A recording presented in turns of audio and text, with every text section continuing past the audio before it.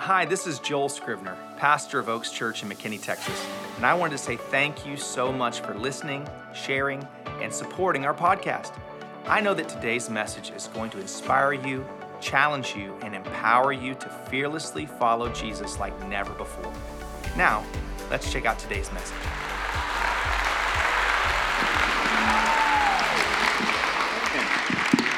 Good morning, good morning. Great to be here with you today. Thank you for braving the cold this morning. The Frozen Chosen has a whole different meaning today. Glad you're here with us. Glad for all of you that are with us online. Toasty with your hot chocolate and cocoa and all that kind of stuff. We got a great word for you, and we're glad that you're a part of this service today. I want to pray, and we're going to jump right into this message. I have a very strong sense of urgency on the message today. I believe that we're entering into a season that is very specific in the timeline of God. I believe that the Lord is coming soon. I believe the Lord is coming soon. Come on, will you please come soon, Jesus? Please come soon. Father, in the name of Jesus, would you release your word today to your people? No one is interested in opinions of man. We've got opinions everywhere we look, everywhere we turn, opinions of man.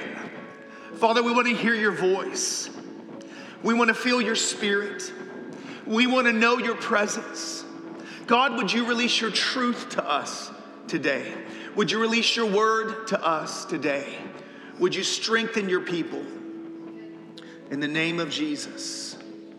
In the name of Jesus. Father, protect us.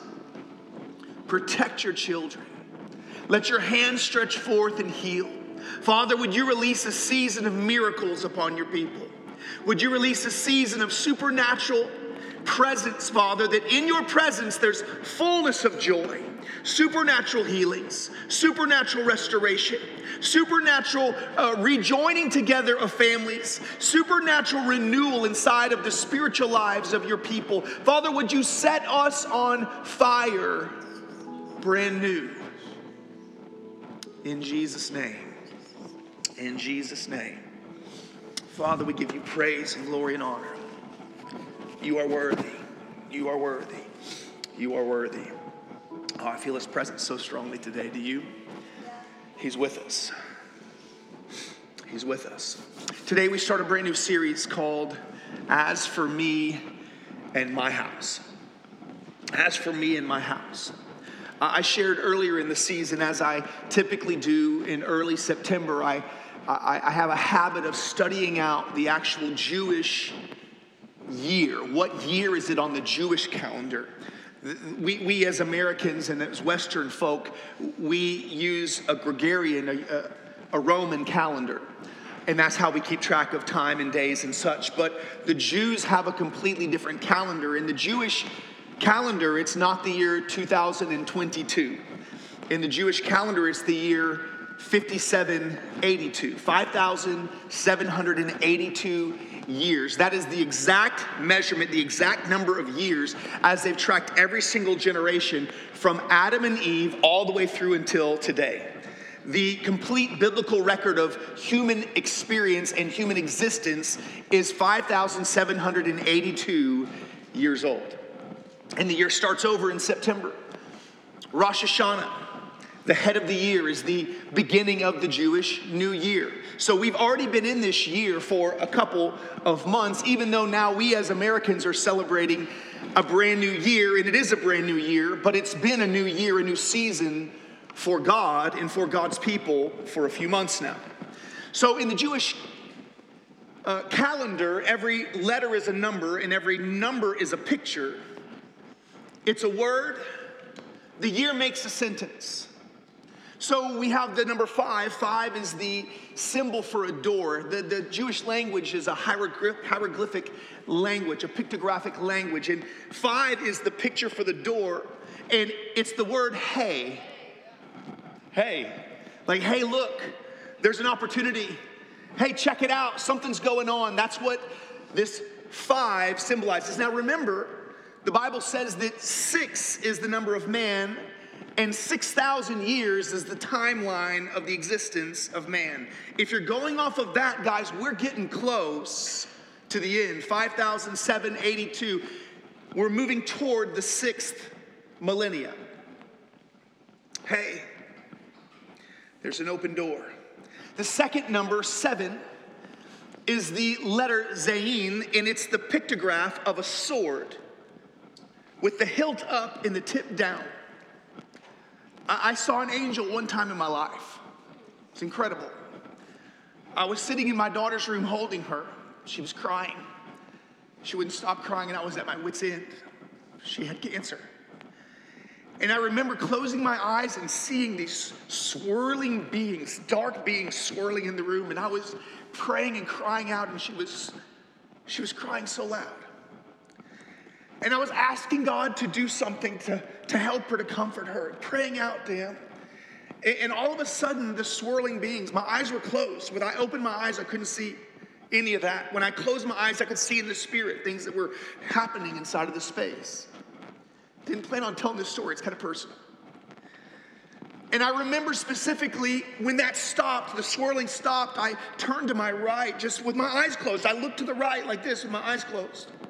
And I saw clear as day an angel. It was a 12-foot ceiling. The angel was standing, holding a sword, the hilt up, the tip down, and the top of the sword was at the 12-foot ceiling. There was another 4 or 5 or 6 feet, I don't know, of this angel above the roof line that I could not see. But he was standing with that position, the sword tipped down, Zayin. And I noticed in that moment with my eyes closed, I opened my eyes, couldn't see anything, closed my eyes, could see him clear as day. Never had this experience before. And it was in that moment that I noticed that my daughter O'Neill had stopped crying. And I instantly looked down at her, and with her eyes wide open, she was staring up into the corner where I was seeing the angel. God's authority entered that room. This is a season. 5 is a season of opportunity. 7 is a representation of God's supernatural authority from heaven to earth. The next number, 8, is what's called a chet. It's the hieroglyph of a fence or a wall that would surround a property. It represents protection. So we have, look, there's an opportunity for supernatural authority, for protection. And the number 2 is the bet in the alphabet. Aleph is the first letter. Bet is the second letter. Bet is the symbol for a house. It's also the number that, interestingly enough, represents the Messiah. The Father, Aleph, is first. Bet, the Son, is second. This is a symbol for a spiritual opportunity for divine authority from heaven to protect the house, specifically the house of God, but also your house of God. If you haven't noticed, God's house and your house have been under attack. We're a couple months away, just a few weeks away from the anniversary of 15 days to slow the spread. Just 15 days.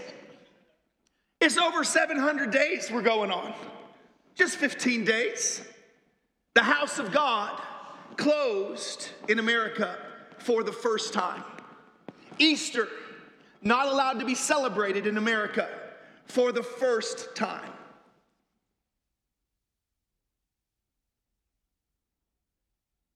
Evil powers at work.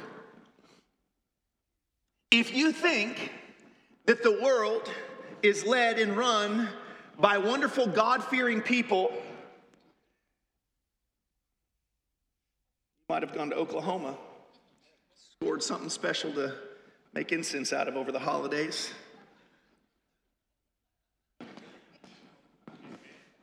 Amen, all right. Some people are into that in Texas. Come on, guys, it's an evil world. It's always been an evil world.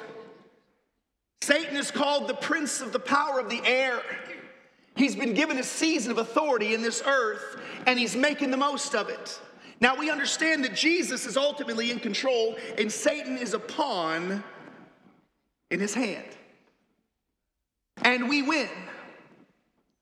But if you think that the elite, powerful, wealthy class that runs the world is for Christ, you're sadly mistaken. There has always been an anti-Christ movement in the world.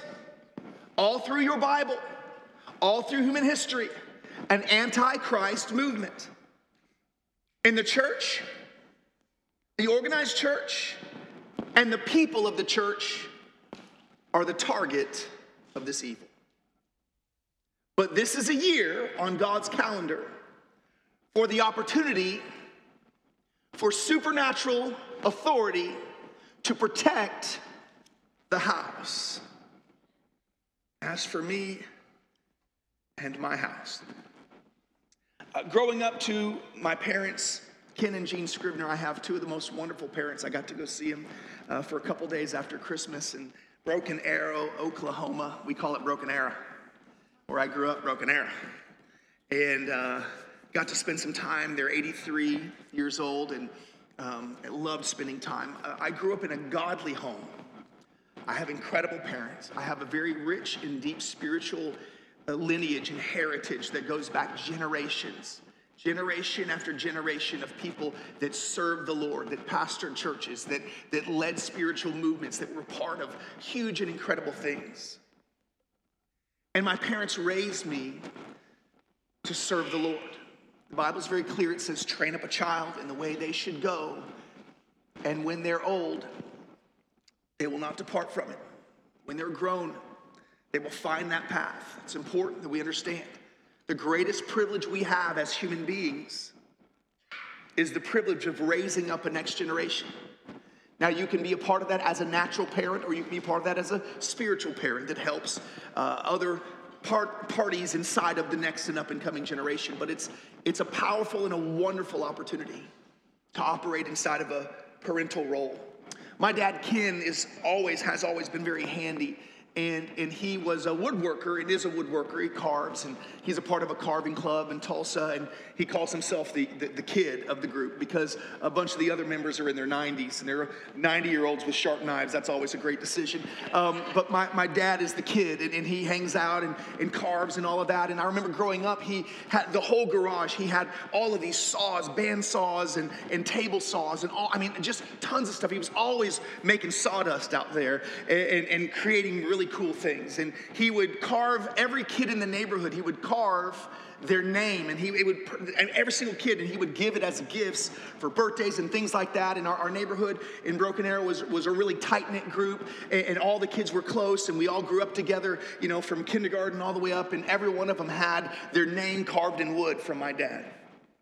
My dad also carved signs that he put up in the house, and I remember two specific signs that my dad had carved, and I don't think he really could ever comprehend what me seeing these statements did to affect my life. But one of the signs that I saw every single day before I would leave through the kitchen door out to run to catch the bus, or jump on my bike to ride to the swimming pool, or run out to go hang out and play flashlight tag with my buddies or whatever, the last thing I would see was a sign that I didn't realize. I thought my dad was just so wise, but it was a quote by former President Theodore Roosevelt that said, "Do what you can, where you are, with what you have." I saw it every day of my life, over and over and over and over and over and over. Do what you can, where you are, with what you have. See, that statement takes away every excuse. You're always somewhere. There's always something you can do, and you always have something. You might be in a 400 square foot apartment, and all you have is ramen. You can make some ramen, by golly. Come on, have anybody here ever lived off of ramen? Oh my gosh. It's still such a guilty pleasure. I love ramen so much, I can make it good too now. I can put extra stuff in it. Do what you can where you are with what you have. The second sign that I saw every single day of my life was a quote from a biblical character, Joshua, the son of Nun, Moses' replacement, the one that God said to be strong and very courageous. For as I have been with Moses, so I will be with you. The sign said, as for me and my house, we will serve the Lord. As for me and my house, we will serve the Lord. See, that statement took away some choices for me. If I was going to live in Ken Scrivener's house, I was going to serve the Lord. I went to church every Sunday. It's not an option. Tired? Wake up, go to church. Sick? Good. Go to church, get prayed for, get healed. Didn't matter, you're going to church. Wednesdays, going to church. 2 services, 3 services on Sunday, you're going to church. Youth group, you're going. Youth camp, you're going. No options. You live in my house. Oh, I'm shocked at parents, godly parents, that give options. As if your tweener knows anything. How much did you know at 17? Really? See, it was 18 for me when I finally realized that my dad was wise. You know what happened? I stopped talking back. I learned a trick because I had a little bit of an attitude. I'm sure you didn't notice. And I would argue. I had to have the last word. I was a stubborn teenager, and I would argue and argue and argue. And I learned a trick that if I would just shut up and say, yes, sir, he'd stop talking. At first it was just psychological warfare. Yes, sir. Yes, sir. Yes, sir. Yes, sir. You're right, sir. Yes, sir. He'd shut up, door would close. I didn't mean any of it. But what happened is when I shut up, I actually started to hear. And it wasn't long that I began to realize my dad's a pretty smart guy. He actually knows a whole lot. And it took me shutting up with a bad attitude to actually learn how to hear my dad. And I began to develop a good attitude. I wonder what would happen if some people that always have to have the last word would just shut up and honor their spouse. Both ways. Goes both ways. I wonder what God could do in your heart if you would choose to be righteous instead of right all the time. It's just bonus material.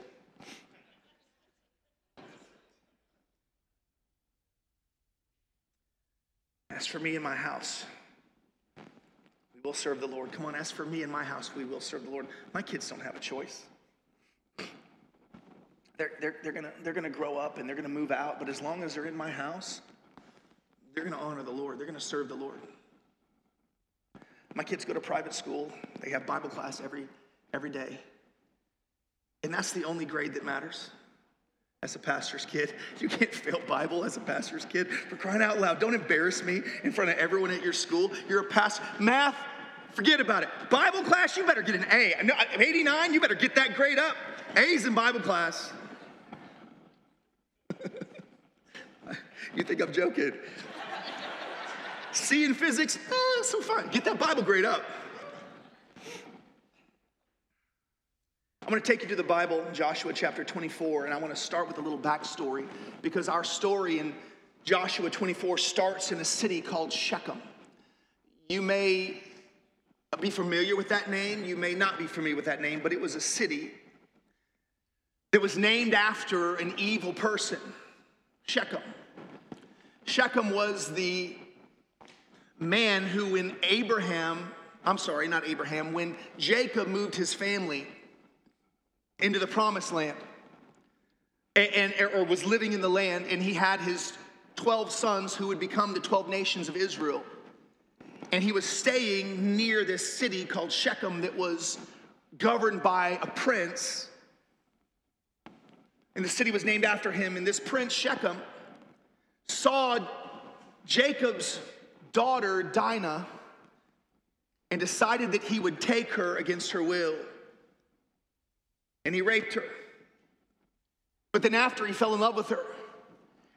And this is the biblical story. And he began to try to pursue her and win her love, even though he'd already defiled her and degraded her and disgraced her. And when Jacob found out, he was furious.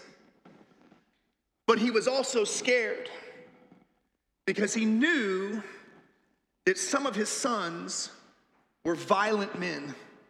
And he was afraid of what his sons might do in this land where they were one family surrounded by people groups. And sure enough, when his sons found out, they were furious. And as the story goes, Shechem convinced his father to go and negotiate that he was willing to do anything to marry this beautiful daughter of Israel. And so 2 sons, Simeon and Levi, interestingly enough, Levi, this is wild, is the father of the Levitical priesthood. All priests come through Levi. So he was the religious one, the lineage. But Simeon and Levi concoct a plan. Okay, we'll give you our sister. You can intermarry with us and we'll intermarry with you. But first, you have to recognize that you all are disgusting to us, because we're Jews and we're clean and we're circumcised and you are not. So if all of you grown men will go and be circumcised and make yourself clean, then we will accept you and we'll intermarry with you and we'll align our families. Just go and obey the Lord and separate yourself and become circumcised. If you don't know what circumcision is, you can ask someone to describe that to you at a later date. I won't go into it here. But 3 days after, every single man, now that's a serious desire as a grown man to willingly say, I'm going to have surgical procedures on certain parts because I want to be in a relationship. That's a serious commitment. This dude was in love. He was wicked, but he was in love. So much so he convinced his entire city to go along with it. And 3 days later, while they were recovering from surgery, Simeon and Levi sneak into their village at night and murder every single one of the men. All of them. And the rest of the brothers came in and helped, and they plundered the entire city, took all of the wealth, took all of the women and children, took all of the cattle, took all of it, and literally enslaved the entire. This is a stain on the nation of Israel, Shechem. But it was a place of decision. It was a place of what's right and what's wrong. And even though the sons of Jacob, the sons of Israel, made a very harsh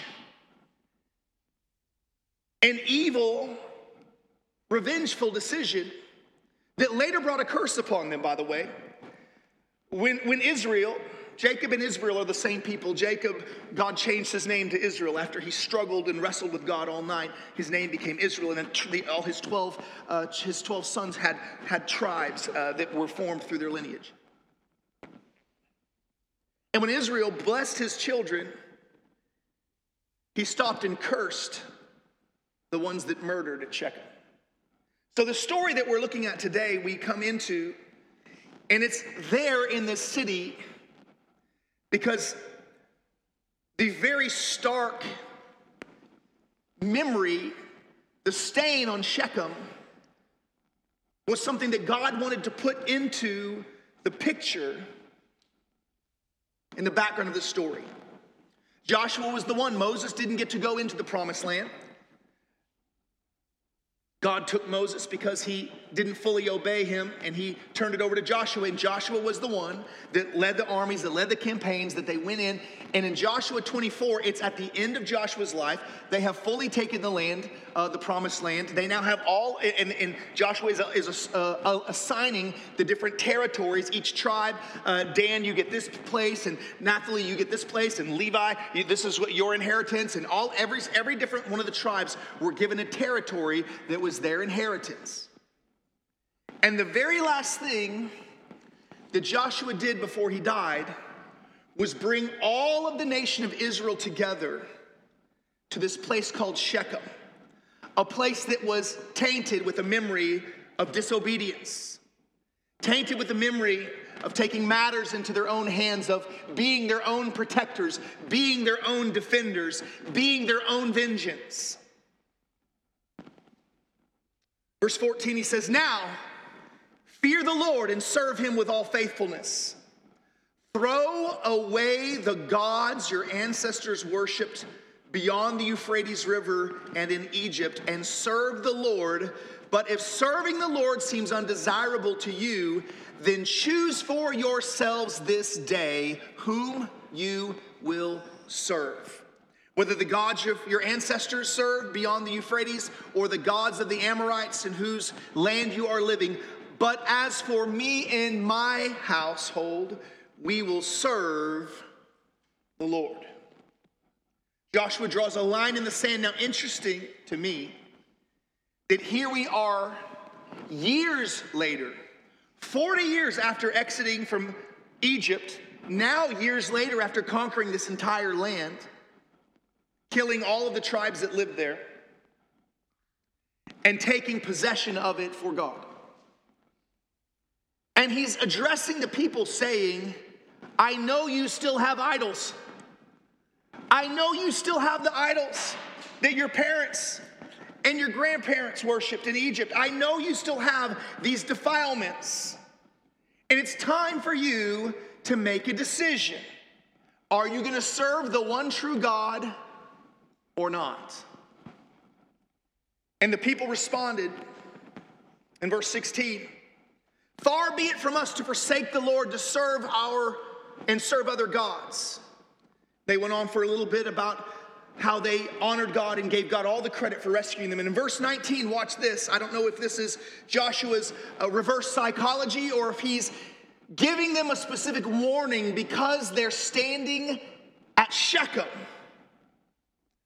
a place of curse. And he's putting before them what God had declared. I put before you today life and death, blessing and curse. And I implore you, choose life. Choose blessing. The Bible says that inside of your mouth contain the power of life and death, your tongue. Blessing and curse. You can create life or you can create death with what comes out of your mouth. God made you in his image, forming you to his likeness. Verse 19, Joshua says, "You are not able to serve the Lord. He is a holy God. He is a jealous God.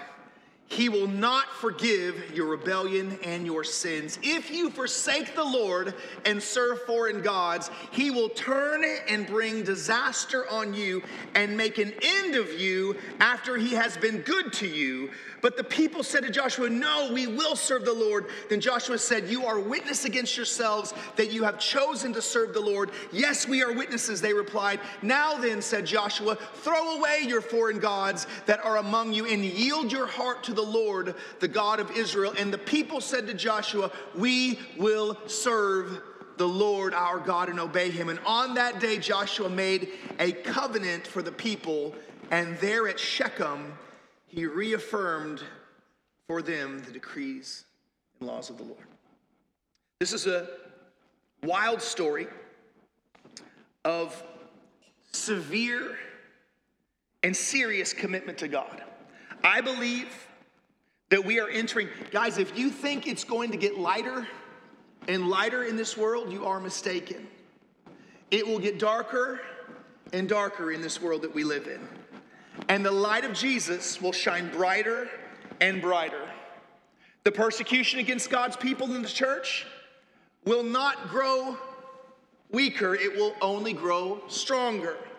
And we as God's children are going to have to decide, do we serve him or do we serve other gods? What other gods, Joel? False gods, idolatrous gods. Listen, just because we don't have the typical idolatrous symbols that are in the form of different beasts or animals or whatever. When I was in India, I saw idol after thousands of idols. They have literally hundreds of millions of gods that they worship. Hundreds of millions of gods. They even have idols in front of the Catholic churches. A lot of the churches have idols.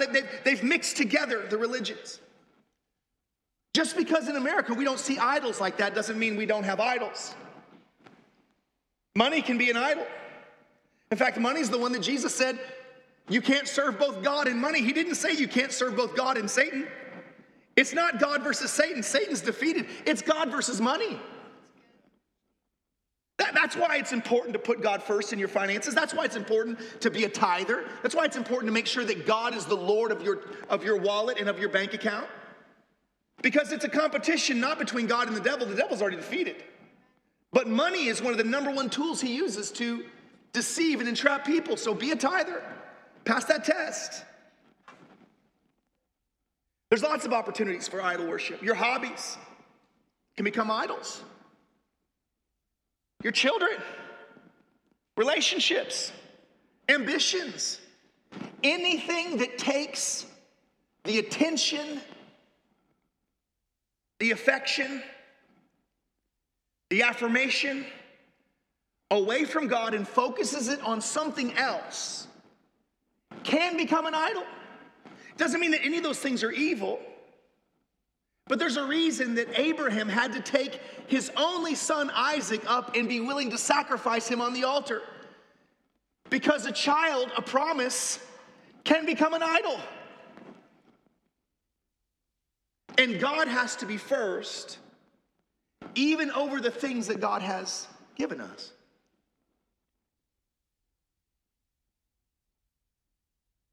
Oh, Americans are very idolatrous. It just looks different. Looks different.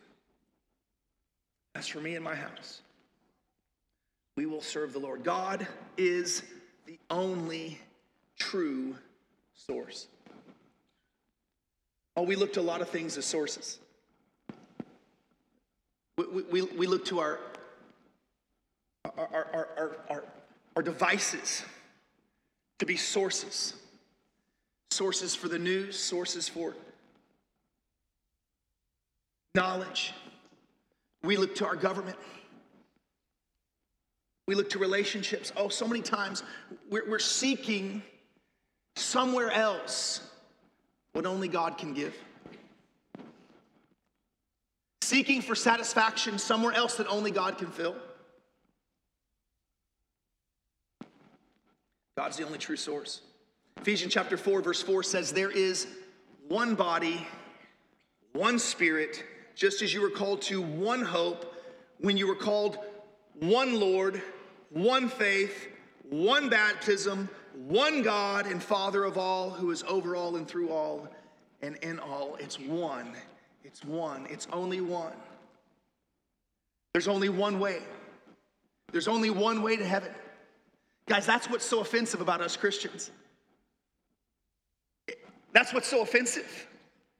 That there's one way. Not because we think or we say there's one way. Because Jesus said there's one way. As Christians, you have to stand for the one way. You don't have to understand, but you have to stand. Look, I've seen God do unbelievable miracles, saving people that seemed unsavable. And oftentimes he would do it when it seemed like all hope was lost. I've told the story multiple times of a friend of mine's father, one of our band members' grandfather, that didn't believe in God, thought God was for weak people. He didn't need it. He was too intelligent. But in his old age, he got sick, found himself in a coma, couldn't speak for 30 days, very articulate, highly educated, professional lecturer and teacher. Now, because of sickness, is silent and cannot speak for 30 days, slips into a coma. Family gathers around him. They're saying goodbye. He wakes up from the coma, takes a breath, and speaks his first words in over a month. And his first words were, "I have been such a fool." And then begins to describe how Jesus had come to him in his coma, revealed himself to him as Lord and Savior. He got saved in his coma, wakes up, preaches Jesus for 30 minutes, closes his mouth, falls back asleep, and goes to heaven. Don't tell me God's not good. Don't tell me God's not able. We have missionaries that come from Syria and Iraq and Turkey and places where child soldiers are being put into camps and being rescued out of camps. We're working with people in different parts of the world, in the Muslim world, where it's illegal to talk about Jesus. But soldiers, Taliban soldiers, are having revelations of a Savior and putting their faith in a Savior that they don't know his name, but they put their faith in him. And when they come into the camps, these missionaries are beginning to tell them about Jesus, and they're saying, yes, we know him. He showed himself to us. We gave our lives to him. We just didn't know his name. Don't tell me God is not able to save. Don't tell me he's not able to reach the entire world. He's doing it right now. Right now. It's one way. We don't back down from that. We don't apologize for that. Next week, I'm going to dive into some of the teachings of Paul in the book of Romans about how to stand inside of an evil world with depraved minds. Guys, we got to get unplugged from our mainstream news. Owned by wicked people. Every single mainstream news outlet in America, 36 of them, all owned by 5 individuals. They control everything that you get to hear. Wicked people, atheistic people, people with depraved mindsets and depraved lifestyles, and we gobble up their propaganda. And they are anti-Christ. Well, Joel, how do you know? Antichrist, wicked people. Have you not paid attention to any of the reckoning of the horrifically disgusting sexual scandals that are going on in some of our mainstream people that have been in your living room on your TVs, and they're wicked people being canceled now because of how wicked they have been with sex scandals and pedophilia and all kinds of stuff. There's a reckoning coming against the evil. But we got to quit listening to it.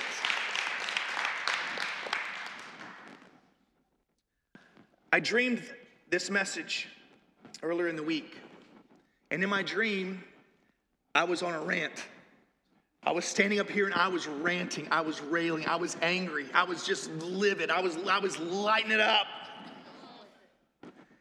And I knew that wasn't the best way to come across on a Sunday morning. So I went and prayed about it. And asked the Lord to speak to me, and he did. And I'm going to read to you what he said to me. He said this to me. I wrote it in my journal on the 29th of December, 2021. The Lord said, I am your source. I am your truth. I am your light and your life. I give you breath. I raise the sun and the moon. I keep you safe. I am your protection.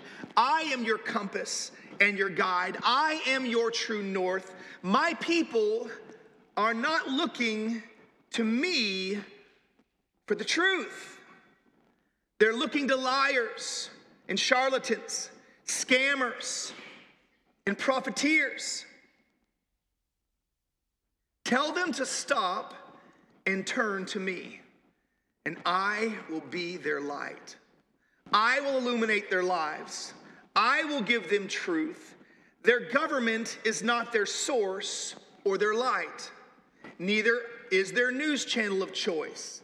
Neither is their employer. I alone am their source. Tell them, this is important, tell them not to give up territory.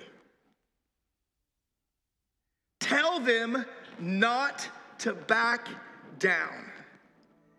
If they are terminated, I will defend them and I will provide for them. But tell them not to quit, not to leave their post, to hold their positions and lovingly shine my light and share my truth. My light will prevail, my truth will ring clear. They may be wrongfully terminated, but I will be their defender and I will build my case for them. I will provide and I will be their light and life. No matter how it ends, they will know that they stood for me and my truth instead of bowing down to a lie and serving another master. My people are to live in faith, not fear. Arise, my people, shake off your slumber. Shake off those chains, shake off the scales and deception from your eyes, and be my light. Do you serve me or not? Am I your God or not? Am I your truth or not? Am I your source or not? I am raising up defenders of my truth. I will eradicate darkness. I will give my true life. I will give my wisdom to any who ask in faith. I am your source. I am your light and your life.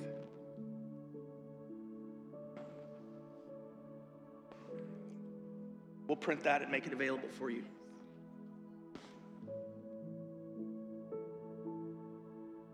Your house, his house.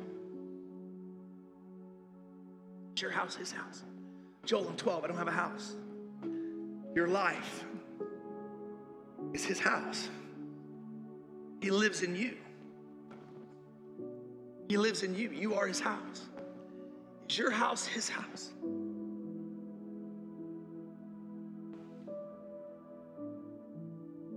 The words of Joshua, choose this day who you will serve. But as for me and my house, we will serve the Lord. It's time for the church to arise. It's time for the church to shine. It's time for the church to be bold. Church cannot bow down. We cannot be silent. We cannot be compromised. We are the only ones. We are the only ones on the whole planet that have access to the actual truth. The truth is a person. His name is Jesus. He's the God and the creator of all things. There's only one truth. You don't get to live your truth and make up your own truth. There's only one truth. His name is Jesus.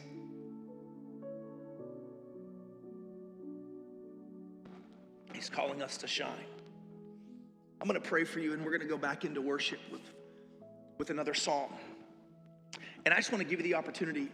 This is what I feel. I feel that there may be something in your life that you need to lay down. I think it's a perfect time for us to start our fast starting tomorrow. But I feel like there may be something that you need to lay down. Could be something you're laying down during this fast. Could be something you're laying down completely. I don't know what it is. I just feel this. And as we go back into worship, I'm going to come to the altar and I'm going to lay something down at the altar. And if anybody wants to join me, come join me. A prayer team can pray for people. But I just feel like symbolically, and this is for me. It might not be for you, but this is for me. I'm going to lay something at the altar today. Because I don't want anything in my life to be idolatrous. I don't want anything in my life to take his place. I don't have anything from the past that's going to inhibit me from moving into the future that he has. This is God's divine year for protection for your house, for his house. Father, in the name of Jesus, if you would all just stand with me. And if you would just open your hands up to heaven. Father, as we stand before you in your presence, God, see our faith and respond. Release your wisdom. Release your light. Release your life. You want to dedicate yourself to God today, pray this with me. Say, Father, as for me and my house, we will serve the Lord. I choose this day who I will serve. It's you. I lay everything else down. I give everything else to you. I don't want any idols in my life. So I bring them to the altar today. And I lay them down before you. I choose today. Jesus, you are my Lord. And I will serve you. Amen. We hope this message has blessed your life. And if it has, we want to invite you to sow into what God is doing here at Oaks Church. It's as simple as going to oakschurch.com and clicking the Give button. On behalf of Oaks Church, thanks again for listening and have a great week.